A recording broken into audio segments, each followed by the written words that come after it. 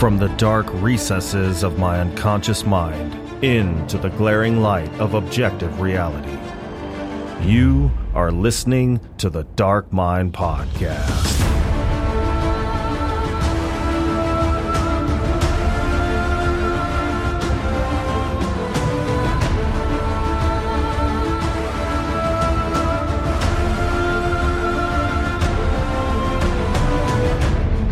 Friends and familiars, thank you for tuning in to another episode where we explore the boundless realm of dark literature and film. On today's show, we have a writer that traverses the dark landscape between splatterpunk and transgressive. His stories explore the span of time as well as the seedy underbelly of the taboo. He's joining me today to talk about his recent novel, A Fine Evening in Hell, as well as his new novel, Ex-Boogeyman. So without further ado, join me as we delve into the dark insight of Kristopher Triana.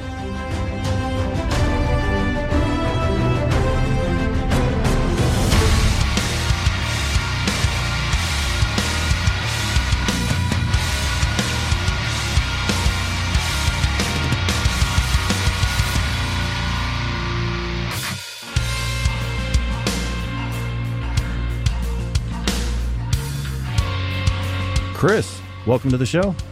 Thank you. Happy to be here. Thanks for having me. Absolutely. I appreciate you joining me. I know A Fine Evening in Hell is not your most recent work, but when I was looking through your bibliography, it jumped out at me for some reason, and I enjoyed the hell out of it. So thank you. I'm looking forward to getting into the story as well as hearing about your newest projects. Okay, sounds good. So the book is aptly named A Fine Evening in Hell because of the way that the consequences of a marital indiscretion spiral out of control. The three main characters, Max, Bastian, and Heather, all seemingly had their own themes. Max, bad decisions; Bastian, bad luck; and Heather, naivete. So, what would you say is the common characteristic of all three of them that keeps the story progressing from bad to worse? I would say it's desperation. Max and Bastian are desperate to get away with the thing that they've done. They've been involved in this crime, and they're desperate to get to freedom, and not just from the police, but from the other criminals that are after them. Heather begins with just being desperate for some kind of joy in her life because she's going through a divorce, and she's love starved, so she's having a little rendezvous with a younger man that she met on a dating app. And then her greater desperation comes when she accidentally gets involved with these criminals and is forced to drive them across state lines. And so her desperation then changes to wanting to get home so she can be with her little boy and doing anything it takes to get home to him. Well, where did the concept for the story come from? Well, whenever you're writing something, it can be like a combination of different things, stuff that you witnessed in reality, stuff that you read about in the news. But I think the real impetus for it, for me, was two things. The book starts with Heather and Evan having sex in their car in an abandoned parking lot. That's something that a lot of people have done. I certainly myself have done the sex in the car, And there's something that's very vulnerable about that, You're never more vulnerable than when you're either having sex or if you're in the bathroom, that's when you're at your most vulnerable. So that vulnerability creates a sense of fear and danger. And for a lot of people, I think that's what heightens the excitement of something like that. But it works well to heighten the sense of fear and danger in a story as well. So the other thing that kind of inspired it is I was just thinking to myself, wanting to write a book about being in the wrong place at the wrong time. And I just thought, what if some criminals were hiding somewhere and someone pulled up totally unknowing of this, and the criminals mistook them for other bad people that were after them, and where would it go from there? Mm-hmm. And so that was really where it all kind of began. And then as I wrote it, a lot of times in my books, things just increase and increase, and the tension builds and builds, and the crazy things that happen get more and more extreme.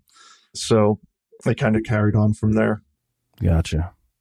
Well, Bastion is a character that's easy to like, but Max is kind of an anti-hero. It's hard to like him because he does so much bad shit, but it's hard to hate him because he's just trying to hit a big score so he can start his life over. Right. So I was curious to know, do you have experience with anyone that through the commission of a crime has ended up with a record which put them in the unfortunate position trying to live a straight life but are unable to obtain gainful employment? I have known some people in the sense of when I was working a day job and it was my position to hire people. So I did meet some people that had some criminal past. But as far as like on a personal level, I do know, well, I should say I used to know a few people that ended up going to prison. But I don't think that they necessarily had difficulty in being hired places. But at the same time, the experience of being in prison forever changed them and made it difficult for them just to have a normal life, really. Mm. And oddly enough, most of the people that I know who ended up going to prison were women. Really? Yeah. But it had this like terrible effect on them. They were never the same after prison. Yeah, you do a really good job with kind of explaining the mindset of Bastion and Max. I'm trying to put into perspective being in prison. You're told when to go to sleep, when to wake up, when to go to work, when to eat, when to use the bathroom almost. And then on top of that, you're walking around on eggshells. And I do know from not personal experience, but people that I know that have worked as correction officers is like, they've told me, yeah, we don't run that place. Like the inmates run the asylum basically. Yeah. So, yeah, I don't know. How did you develop that perspective that you inserted into the story? Well, I love reading crime fiction, like Jim Thompson and a lot of the old noir stuff, gritty crime novels like, Ted Lewis and Lawrence Block and, different books like that. And so that gave me some insight over the years. But when it came to actually writing crime novels myself, I read books like by people that were actually reformed criminals like Edward Bunker and other authors like that. And I read a lot of interviews about, a lot of articles, I should say, about prison. And particularly with another book of mine that I wrote after A Fine Evening in Hell, which is yet to be announced or released, but it's a book that takes place in a women's prison. And so I had to do extensive research because I wanted it to be as authentic as possible. How the prisons are run, the differences between public prisons and privately owned prisons, the differences between women's prisons and men's prisons, which are many. So yeah, it's really about digging into it and hearing other people's firsthand accounts that give you that kind of look into what that life is really like. So one of the most important parts of a horror story is a well-constructed villain. And I like very psychologically complex villains, especially ones that live by a code. Anton Chigurh in No Country for Old Men is a great example as far as I'm concerned. So, yeah, one of my favorite villain characters ever. Absolutely. Yeah. So your villain in the story has a code, but also has cobbled together his own dark philosophy from a few different sources. And if it's all right with you, I wanted to read a short passage from the book where the villain Willem is speaking to someone that narked him out. That'd be all right with you? All right. Absolutely. All right. Listeners at home, this is a scene from the book where the villain Willem has gotten the drop on a man that narked him out, which resulted in Willem doing 10 years in prison, and the guy that narked him out just got off scot-free. So this is, I feel like I'm quoting from the Bible. This is page 155, verse 14. I did a lot of reading in those years, Willem told Ray. Not much else to do. At first, I read a lot of fiction for escapism, but then I moved on to philosophy, Nietzsche, Kant, Descartes, Sartre, and those guys. And I learned about the illusions of human life, the vanity of its perceived importance. We want there to be more to it than eating, fucking, reproducing, shitting, and dying. But we're really just slowly rotting flesh, Ray. Once I accepted that, I was free. Even though I was in the joint, I learned to limit my relationship with the world around me, the fucking nightmare world of prison life, and live instead in the world of my own mind. Solipsism is the only truth, Ray. The realization that the self is the only thing that can be known and trusted. But I wouldn't expect you to understand that. What you will come to understand here shortly is that there is no point to you or anybody, and in the end, we're all truly alone, just as we've always been. Fuck, man. Thanks. Where did Willem come from? Well, that speech there, as the character mentions, it's kind of taken from, Sartre and a lot of the existential philosophers that I've enjoyed reading. But the character of Willem, he's like a Nazi skinhead.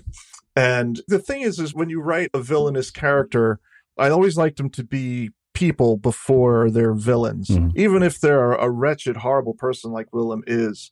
And that's not just for, his bigotry. It's also for the horrible things he does.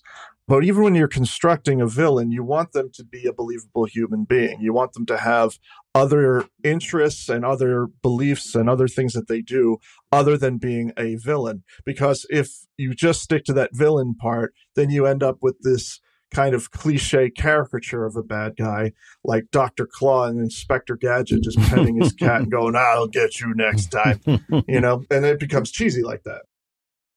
Yeah, the character of Chunkin, Willem, you explain his backstory, his belief system, kind of a backstory involving his involvement with Ray and even with Max. But Chunkin, you don't really know who he is. And he was really disturbing because he was weak. And even with a gun, he was not that much of a threat. But he was this cold-blooded rapist pervert. Yeah. So I was curious to know a little bit more about him. If he had a backstory in the book, what would it be? Well, to me, his whole thing is his relationship with Willem, which is doubly interesting because, Willem is this white supremacist and Shogun is Chinese. But Willem needed someone to do computer work for him to help in his criminal enterprise. And so he brought Shogun along. And Shogun, he has these, sexual perversions that he's able to get fulfilled by working with Willem because they are involved in sex trafficking. So if he had a backstory, well, here's the other thing is that Willem is much older than Shogun. Shogun's, a young man, early 20s, and so it's kind of that, like mentorship where Willem is kind of using him to get what he needs, but Shogun's also kind of learning from Willem that some of the criminal stuff that they can do and get away with. So he's kind of roped into that by his own sexual deviancy and his need to do the horrible things that he does. And so he ends up working for Willem. But yeah, that is kind of the extent of the character. I don't have that rich of a background for him. He's just kind of a mysterious weirdo. Yeah. Aptly put, yeah.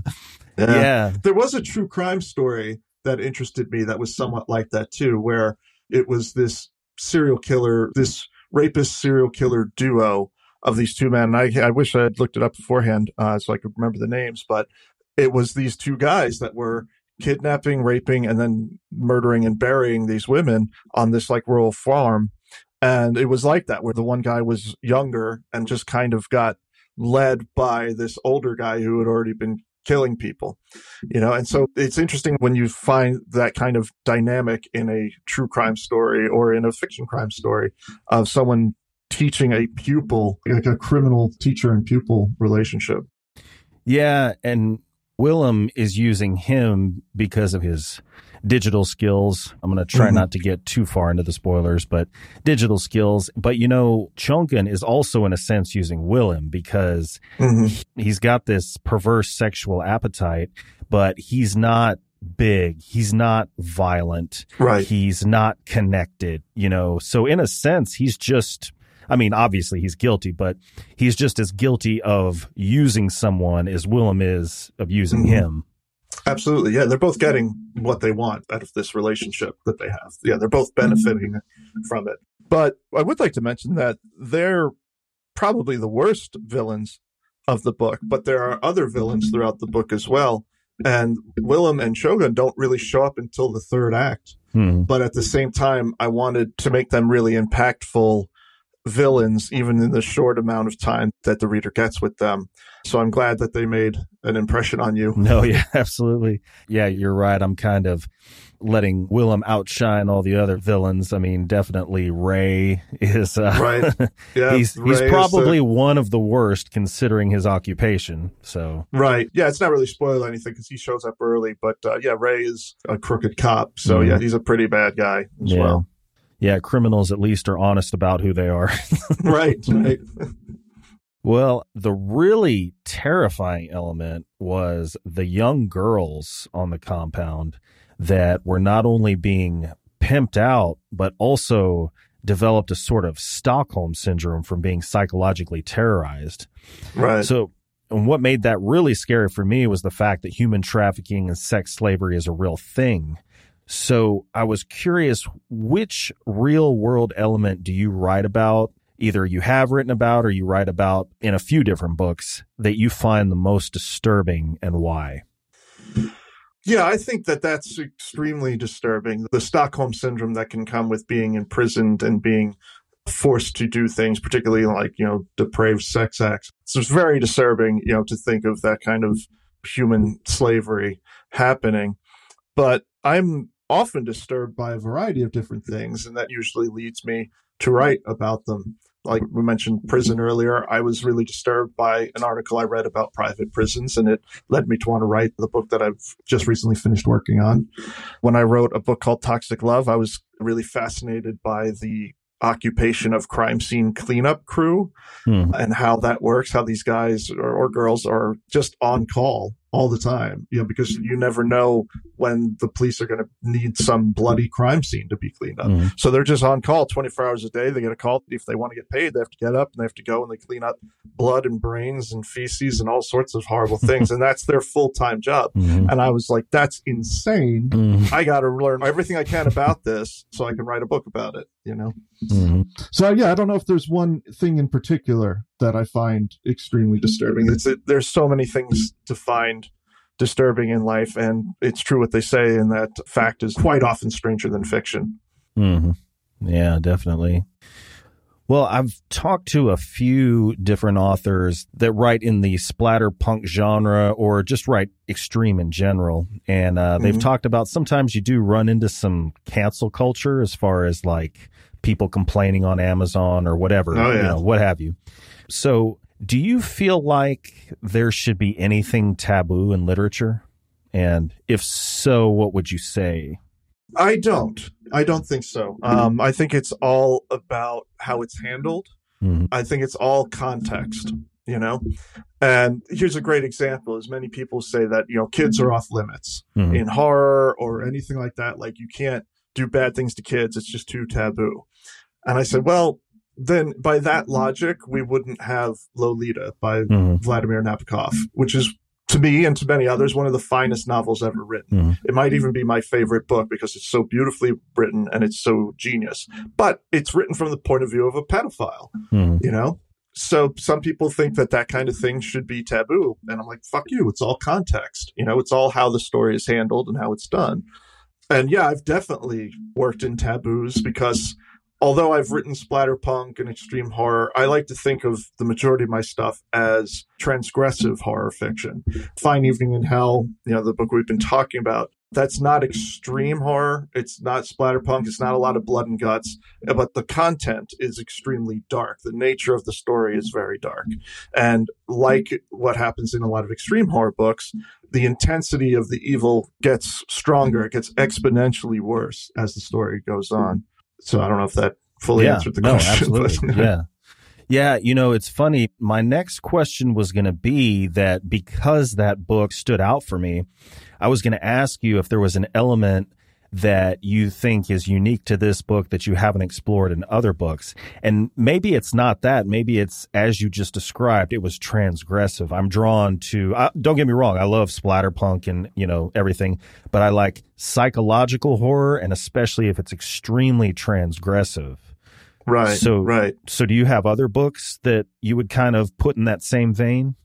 Oh, yeah. My most popular book is called Gone to See the Riverman. It's like an international horror sensation. I'm really wowed by how well that book is done for me. Mm-hmm. And it's definitely transgressive. Definitely. And it's funny, like you mentioned, people complaining online or things considered taboo and people being offended. And we live in this time where everyone is so easily offended. And people, I think, even want to be offended. They want something to be able to get on their soapbox about and do their virtue signaling. You know, I wrote a book called They All Died Screaming. And that book deals heavily with the fact that women have suffered at the hands of men for all time. Mm-hmm. And so in the story, we have these two storylines that kind of converge, and you have a lot of male characters being terrible to female characters. That's kind of the nature of the story. So I've gotten different reviews, and it's hilarious because it just shows you can't please everybody. I had a female reviewer complain that the book was offensive to women, that it was nothing but men being terrible to women throughout the whole book, and how it was misogynistic and sexist and all that. And then I had another review that was from a man saying that it was too woke because the book just portrayed men as all bad and just treated women bad, and that not all men are like that, and it was offensive to men. So it's like, you know, you're going damned if you do, damned if you don't. Yeah, yeah. And it's like, well, the thing that neither of them mentioned is the women in the main story are all horrible too. Basically, They All Died Screaming is an apocalypse story. But what I wanted is, like, you know, you see these apocalypse movies and stuff, zombie movies, whatever it is, and there's always this group of heroes that you stick with that are trying to survive.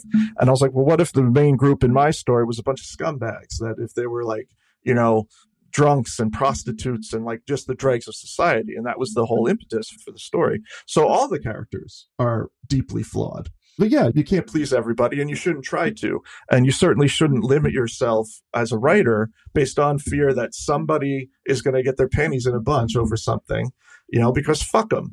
You know, if they don't like it, don't read the fucking book. Don't read me. If you had such a problem with what I write, you know, go fuck yourself. I don't care.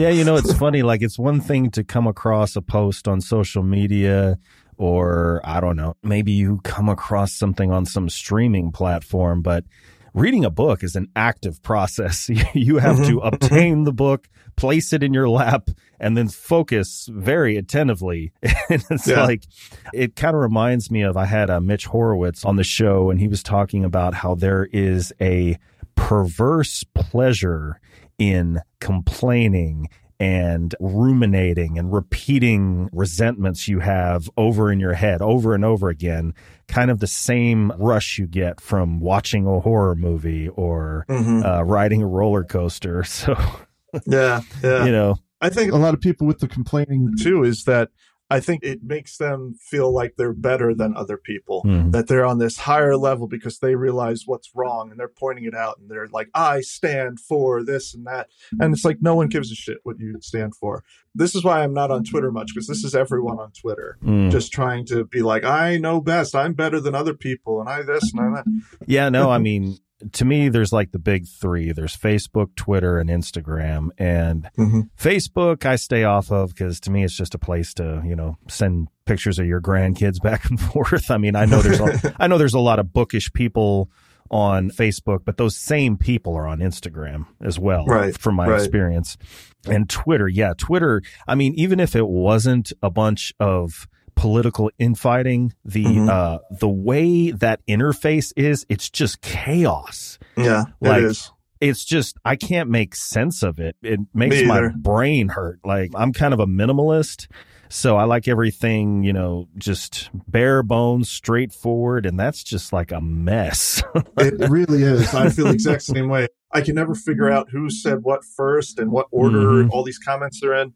And it's almost always negative shit. You know, like with Instagram, it's like, hey, look at pictures of my puppies. With TikTok, it's like, hey, I'm dancing to a song I like. And then Twitter, it's just like, fuck you, I'm right, and I stand for this, blah, blah, blah. And I absolutely hate it. It's like, it's so negative. It's so vile. Yeah. And now it's only gotten worse with, you know, that rich cocksucker Elon Musk took it over and he's just tanking it, which is really funny to me. I'm glad that he's ruining something that he spent so much money on. Yeah. But now it's only worse. It's only worse than ever. So, yeah, you won't find me on there a lot. Well, circling back to A Fine Evening in Hell, who was your favorite character to write? Oh, I enjoyed writing them all, really. I felt Who is your favorite child? No, I'm just playing. Yeah. Well, I mean, like you said, there are a mixture of different characters. Heather is kind of the outsider in all of this because all the other characters are criminals and she's just a regular person.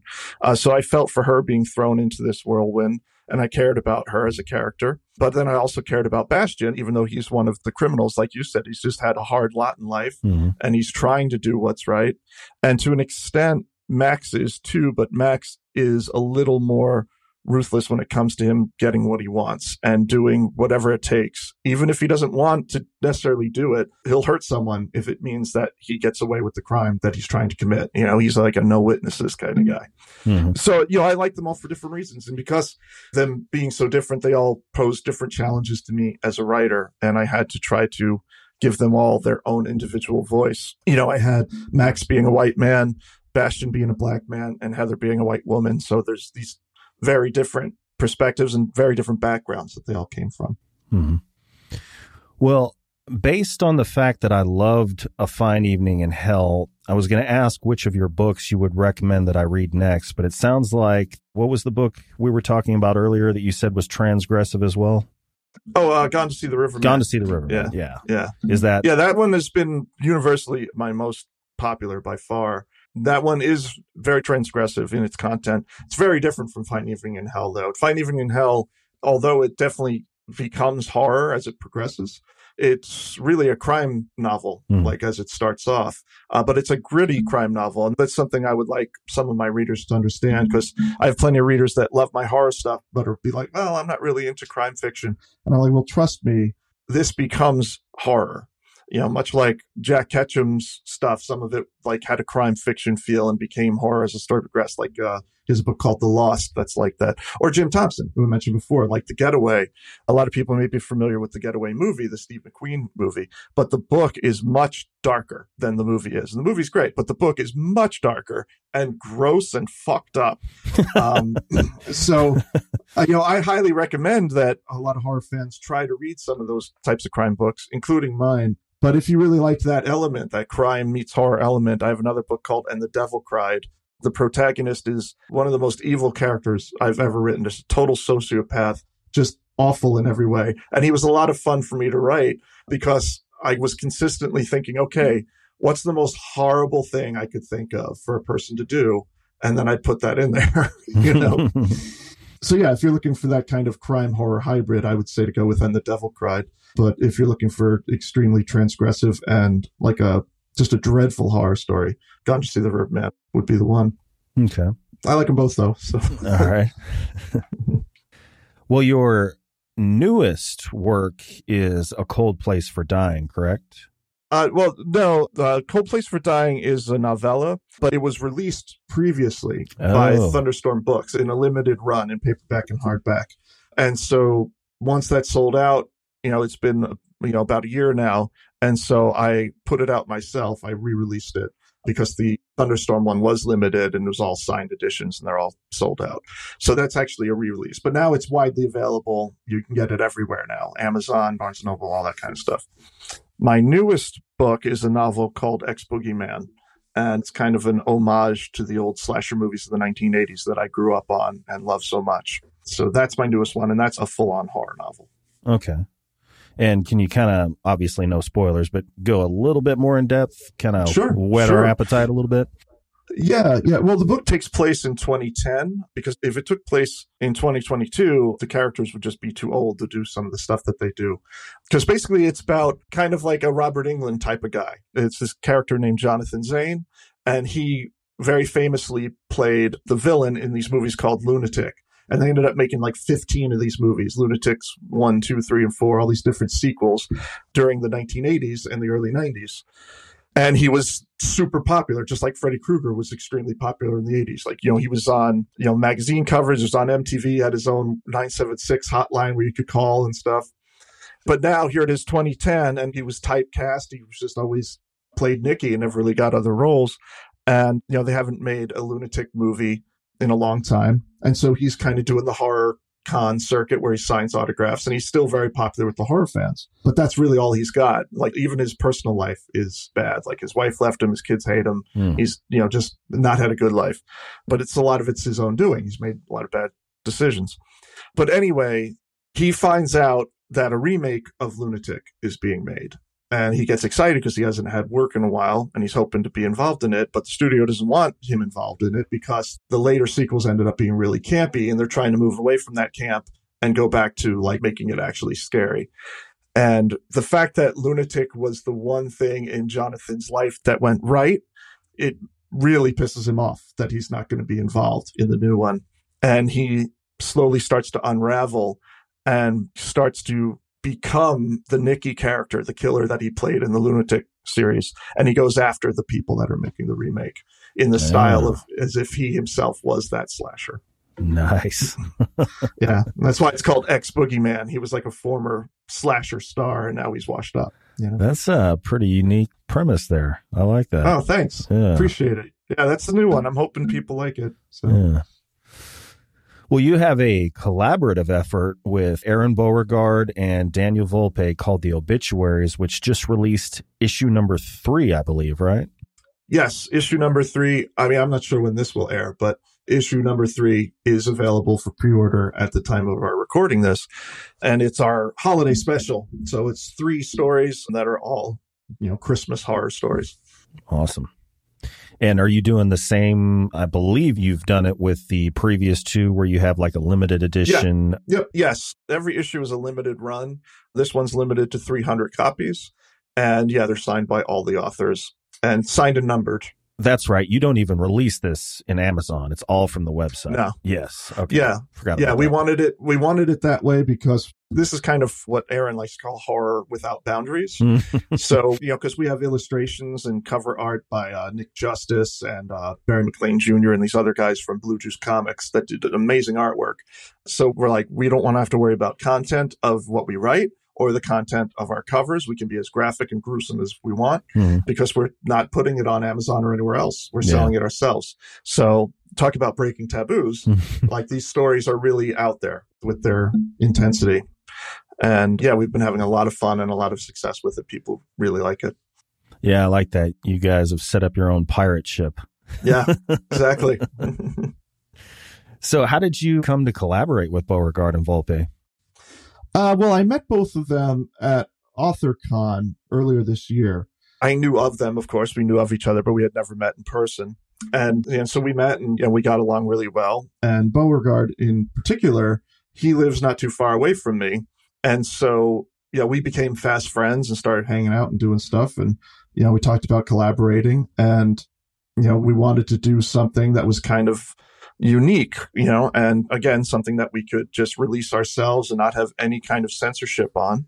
And we thought it would be cool to do something like this where it was, just for the fans, and it was a signed, numbered edition. And, it came with like a bookmark and a magnet and some fun stuff. And so we got together and decided to do it and named it The Obituaries. And it did extremely well, the first issue. And so we decided to do a Halloween issue and now a Christmas issue. And we have more planned for 2023. Awesome. So where are you guys in relation to each other geographically? Does it have to be like a planned out thing when you do those signings that I've seen videos of? Yes. Yeah, we do. We usually meet here because I live kind of between the other 2 guys. Like, I live in Connecticut, Dan lives in New York, and Aaron lives in Rhode Island. Okay. So it's kind of a in-between point. So I'm the lucky one who doesn't have to drive anywhere. Yeah.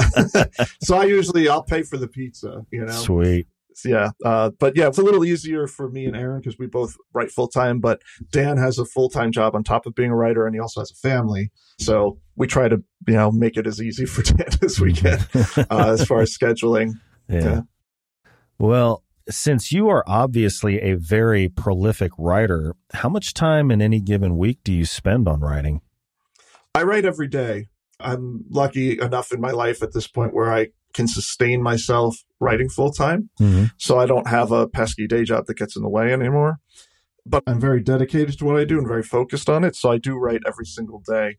Usually, I'll start in the morning, around 9 or 10 o'clock, and I'll write probably till about 5 or 6. It depends on how the day is going. I take breaks in between, but most of my day I spend up in my office Mhm. working. And if I'm not writing something new, I'm editing something, or I'm, working on putting together one of these obituaries issues or something like that. Mhm. So it's a full-time job. So is your full-time job with regard to writing like fiction, or do you have other avenues that you write in? Mostly it's fiction, but I do write magazine articles as well. Hmm. I do articles for Backwoods Survival Guide magazine, which is a magazine you can find anywhere. You can walk into CVS and get it. And then I also do articles. I started doing them recently for Preppers magazine as well. And both of these magazines are focused on, survival in the wilderness, Mm-hmm. and also do-it-yourself projects. Like I wrote an article about, how to build your own axe throwing target and, things like that. Survival stuff, man stuff. Nice. Tools, whatnot. Yeah, I think one of the pictures I saw of you was clean shaven. So when I went to your Instagram, I was like, is this the same guy? Yeah. Yeah, the beard I started, actually, the beard just celebrated its 1-year anniversary. Nice. I started growing it November of last year, and it was going to be a winter beard, but then I ended up just liking it, and the ladies love it, so I kept it. Yeah, if you're going to throw an axe, you've got to have the beard. You do. Otherwise, you're going to be off balance. I know. It's not going to work. Yeah. Definitely. Yeah. Well, where is the strangest place you have ever gotten a story idea? Yeah, I get them. It's this kind of thing, like when you're a writer, is that it's always kind of churning in your brain, even if it's just in the background, kind of like a song that's stuck in your head. You're always thinking about what you're working on, and you're always observing and taking things in for potential stories. But I don't know if there's a particular place that was the weirdest place to come up with one, because like I said, it's always on the mind. Always. Okay. Well, you spoke about this earlier, and I'm trying to remember what it was you said as far as whether you're an outliner or a pantser. I love that term, pantser. Yeah. Yeah. It sounds like you're just yanking someone's pants down. Like, I pantsed you, got you. But you alluded to it earlier, and I can't remember what it was you said. But anyway, yeah. Are you an outliner or a pantser? I'm kind of a combination of the two. I do keep a file like on hand of like ideas and plot points and character names. So there is that outline, but I don't do a complete outline, like synopsis from start to finish of everything that's going to happen. Because as I write, the story changes, the characters change. I come up with new ideas, new twists. And so sometimes I'll be writing a story without a clear idea of what exactly the ending's going to be. But I have a general idea of what the vibe of the book is going to be, and certain plot points, things that need to happen or are going to happen throughout the course of the story. So I do have a loose outline, Okay. But I'm very flexible with it and improvise a lot, and then go back and do rewrites. And sometimes I'll completely change things. And, some of my books have alternate endings, that have just been changed. Cut? Yeah. Sometimes there'll be a director's cut. Yeah. Well, do you do anything outside of reading that you feel makes you a better writer? And, that could be throwing axes. I don't know. Yeah. Maybe throwing axes. I don't know. But I think that just the habit of doing it every day and working on it every day is, very beneficial. But, I'm just obsessed with storytelling and fiction. And so that extends to movies as well. I love movies. I have a huge movie collection. Mm-hmm. I love watching movies. And also I get a lot of inspiration from music. I listen to a lot of instrumental music. And sometimes when I, in the evening, I'll put on music, and I'm one of those people that just sits and listens to the music. I don't just have it on while I'm doing other things. Mm-hmm. I really sit and absorb it. And I get a lot of my best ideas while listening to music like that. I have the lights on low and just, kind of let images come into my mind like a movie is playing in my mind. Hmm. So based on when I was asking you about where you get your story ideas from, or where's the strangest place you've ever gotten a story idea from, would you consider yourself an introvert? And I don't mean shy, because that's not what, mm-hmm. introvert means. It just means you're turned inward. Would you consider yourself an introvert? Oh, 100%. Okay. I'm borderline hermit. Is that why you're a prepper? Yeah, right. I'm like that. Like I live in a 100-year-old farmhouse on 3 acres of land in the middle of nowhere in the woods. And that's the way I like it. I don't have a wife. I don't have kids. I don't have roommates. I live by myself. It's just me and my dog. And that's just the life that I've chosen. I'm very introverted. I mean, I like people as I meet them. I like talking to people, but I don't need them to feel good. And I don't really get lonely.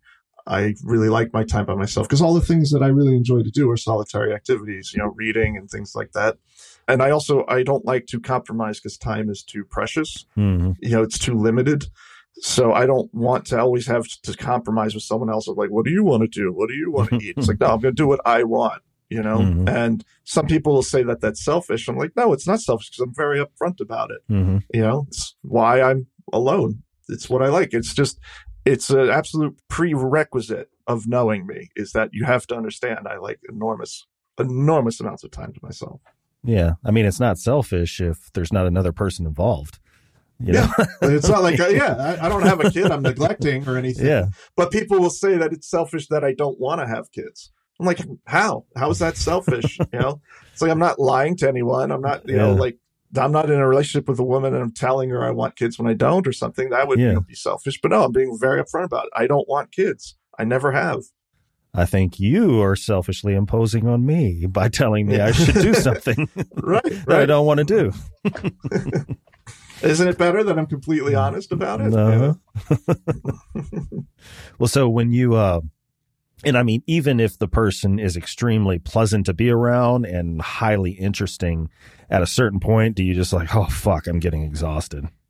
Eventually, yeah. But, I have some close friends that come to visit me for days, and I love it, And I enjoy going to conventions and meeting people and talk to people, particularly people of a like mind that like the same, the horror genre as much as I do, like some of the same movies, whatever. I enjoy people. I do. But at the end of the day, I need to get away from them. And I need to recharge the social battery and also just have the time to get my head clear of other people's noise and work on my own stuff, like my projects. Writing is a very solitary activity and you kind of need that solitude. I don't like to have any distractions, whether it be other people or a TV in the background or even the music that I love.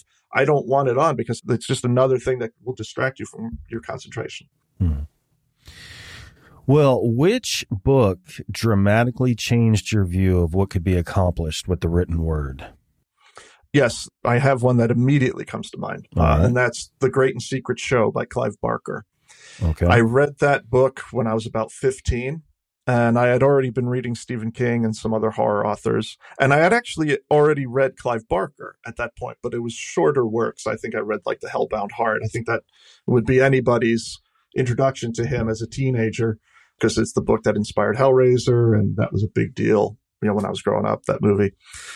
So I had read Barker before, but this was his magnum opus. I think the book is something like 700 pages. It's a big book. And it was the biggest book I had ever read at the time. I was, 15.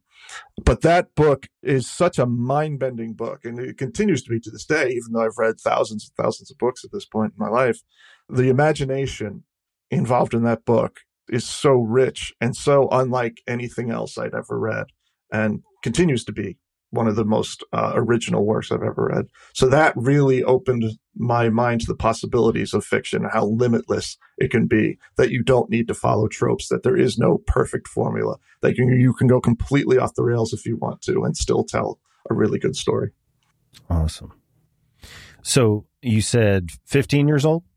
Yeah, about that, 14, 15, I think I was. So prior to that, did you have, you mentioned reading Stephen King, but was that book what kind of set you off as I want to be a writer, or had it started before that? It had started before that. Even when I was a little kid, I liked to write short stories and I would illustrate them. I have a composition book from, I think, 1986. When I was a real little kid. I still have it. It's just filled with stories, and a lot of them are just my own creations, and then some of it's fan fiction, even though I didn't even know what fan fiction was.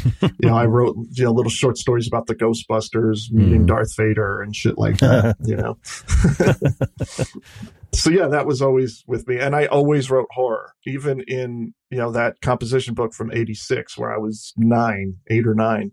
I had stories about werewolves and axe murderers and all that kind of stuff. I was, this is before Goosebumps was a thing. By the time R.L. Stine became a thing, I was already a teenager and was too old for it. But I read Scary Stories to Tell in the Dark, and I read the Crestwood Monster series books, and all that other kind of horror stuff for young people and kids. And I was always infatuated with it. And then as I got older, it expanded. I think I read my first King book when I was about 11, I think. I very clearly remember it being The Mist that I read first. And so from there, it just became finding more horror. And as I got older, the horror became more extreme and more intense. And I think I was about 16 or so when I thought that I really wanted to do it professionally, that it's what I wanted to do with my life. I think I really realized that when I was about 16. Well, I was listening to you on the Family Fright Night Horror podcast, and you stated that your favorite filmmaker is John Carpenter. Yep. And that he's a big influence on your writing. So what are some of the elements of his movies that you try to channel into your stories? Well, I love John Carpenter, not just as a filmmaker, but as a storyteller. He wrote many of the scripts for his films. I loved what a virtuoso he was, or, is. I mean, he's still alive. He just doesn't really make movies anymore. Now he makes excellent albums that I listen to when I'm creating my own stories. Well, like music? Yeah, he did the film scores to most of his films. He did the music. I love auteurs. Yeah. And so now he and his son and another guy, they have, they just go under John Carpenter by name. But he's released some albums of instrumental music, and they're great. I actually saw him in concert in New York City. It was great. But yeah, going back to your question, he was able to do horror well. He was able to do action well. He was able to do comedy well. And I think that says a lot. He's known as a horror director, but he really dabbled in all genres. And you can even see like the combination of them in some of his movies. The best example being Big Trouble in Little China. That movie has everything. It has monsters and kung fu fighting and comedy and action and romance. It has everything, And I really like that. And I try to do that with some of my stuff, like we were talking about some of my crime fiction that is also horror fiction. I like to combine genres that I know can work together and kind of break those expectations, I guess. I have to admit my ignorance of John Carpenter, but you've got my interest piqued because I love auteurs. I love the more they do for the movie, Robert Rodriguez, shot, chopped, and scored by Robert Rodriguez, or Gaspar Noé, or Tarantino, the guys that write, direct, edit, score. Just, I love auteurs. And that was Carpenter. So, but not only score as in place the score, you're saying he composed the score. Yeah. Jesus. Yeah. That's amazing. Yeah. Halloween, Big Trouble in Little China, Prince of Darkness, In the Mouth of Madness, on and on. He did the majority of his movies. He did the music. Somebody put something out on Instagram the other day. It was best film poster in a certain time period, I think. And that's what I put up, was In the Mouth of Madness. Yeah. I remember seeing that when I was a kid. That just terrifying. Love that movie. I love that movie so much. Yeah. And that movie came out around the time I was about 16 or 17 when that came out. And I was just really starting to be like, okay, I want to be a horror author. And that movie, of course, is all about a horror author. And like what he writes ends up becoming reality. And I absolutely adore that movie. So that movie was very influential to me as well in wanting to be a horror writer. Yeah. Great movie.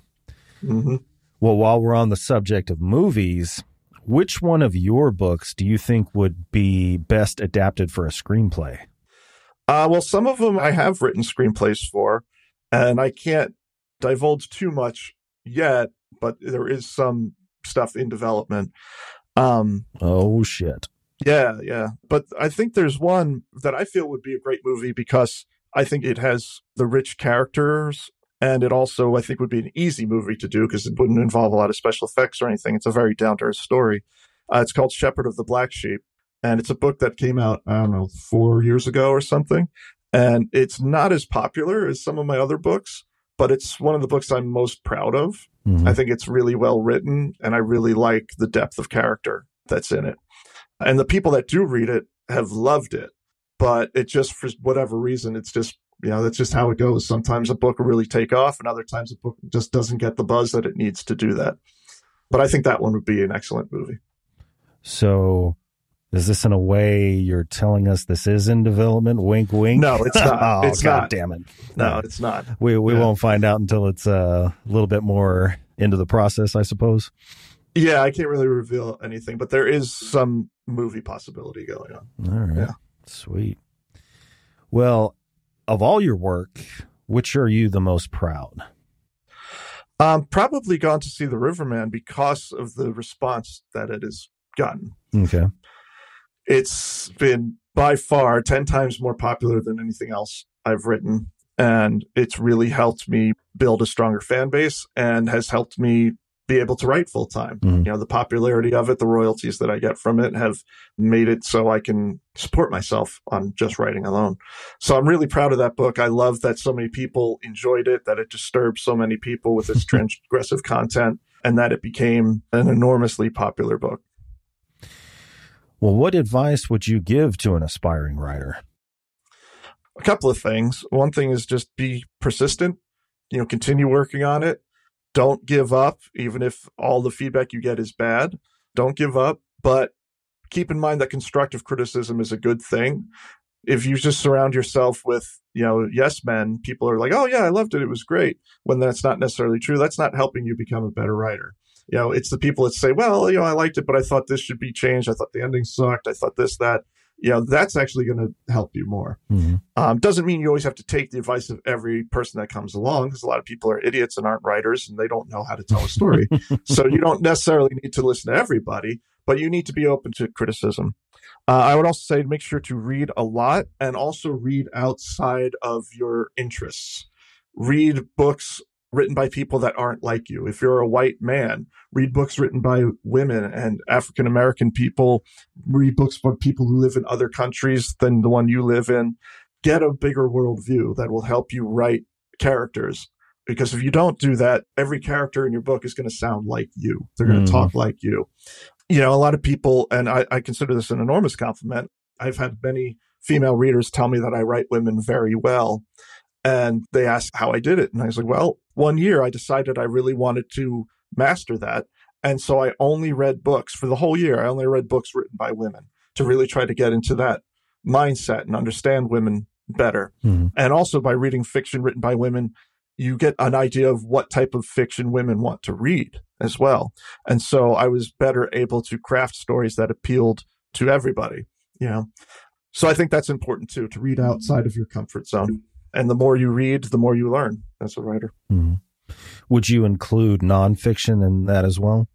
Oh, yeah, absolutely. Yeah. Nonfiction is going to help you come up with story ideas. Mm-hmm. If you're reading, books about prison or war or whatever, stuff that you don't know personally, it can really inspire you. You could be reading a story and you're not necessarily going to rip off what you just read, but it can give you ideas. I was like, oh, that's really crazy that happened. But what if this happened too? And what if it involved that? And you just kind of build from there. So yeah, you definitely can benefit from reading nonfiction.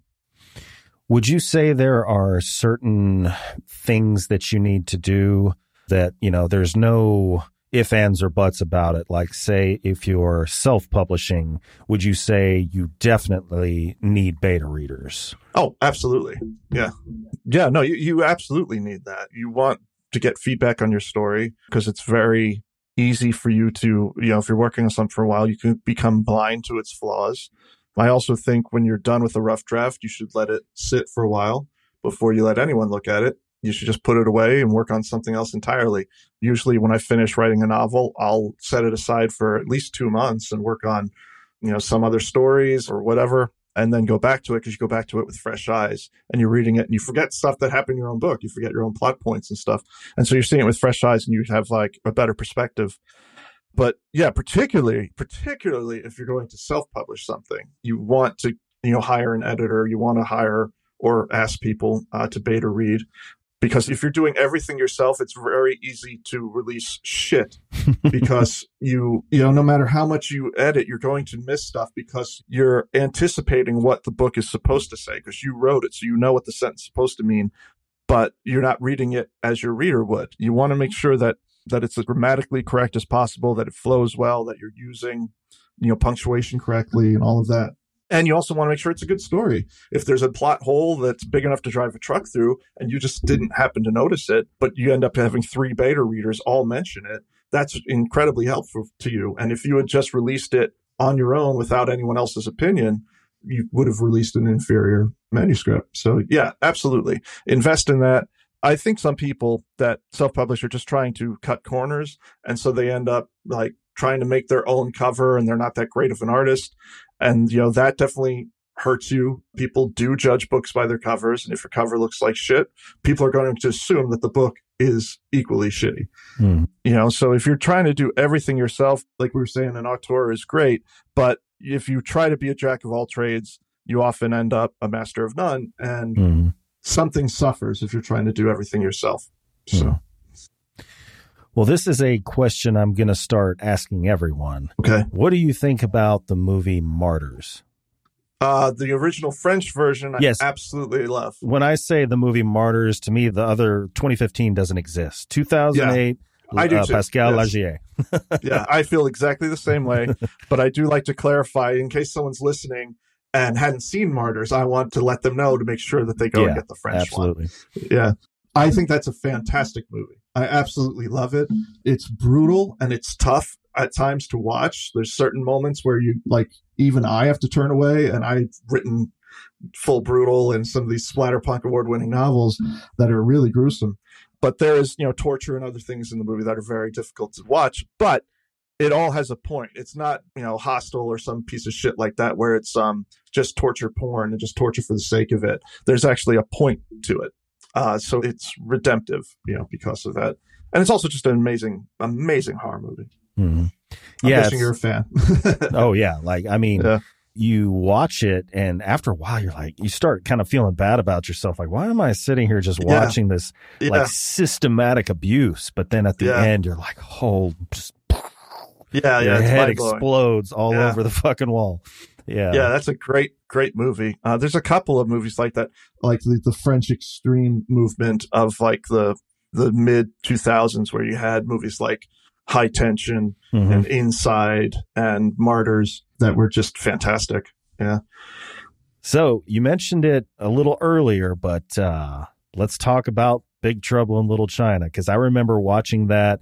I watched Saturday morning cartoons, and then it came on at about either 11 or noon on, whatever, when they were still showing movies on regular television. Mm-hmm.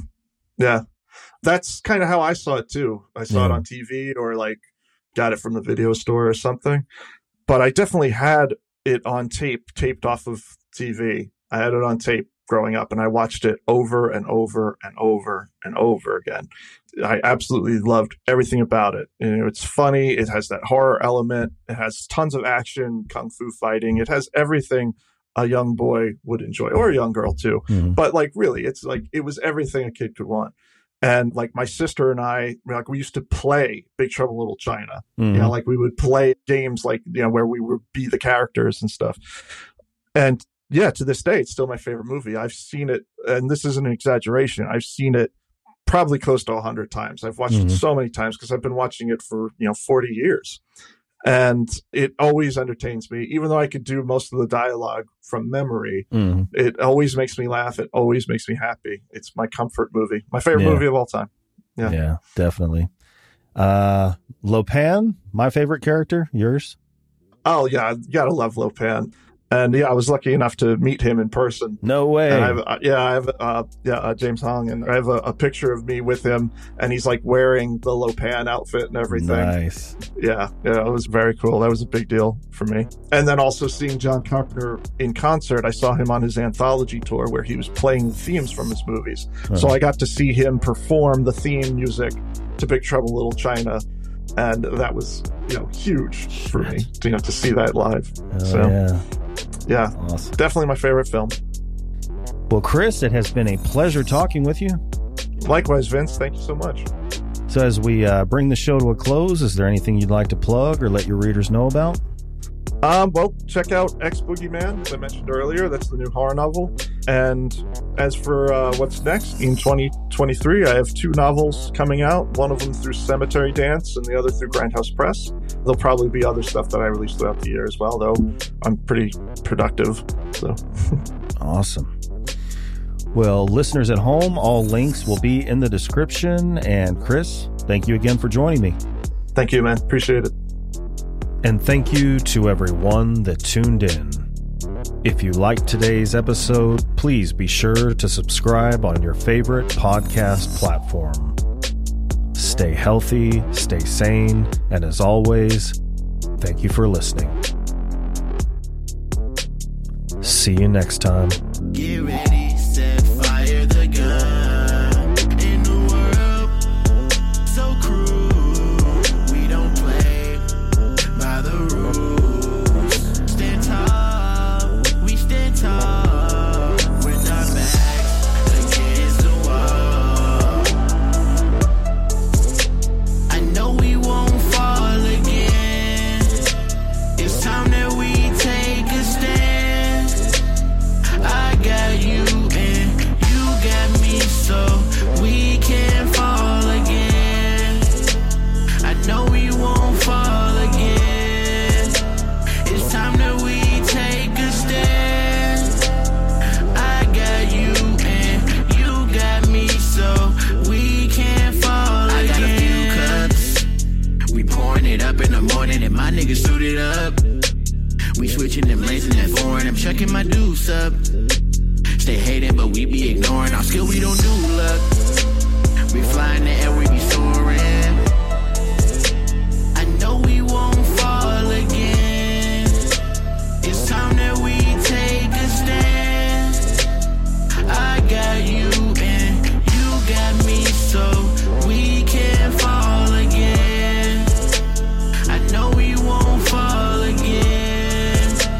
It's time that we take a stand.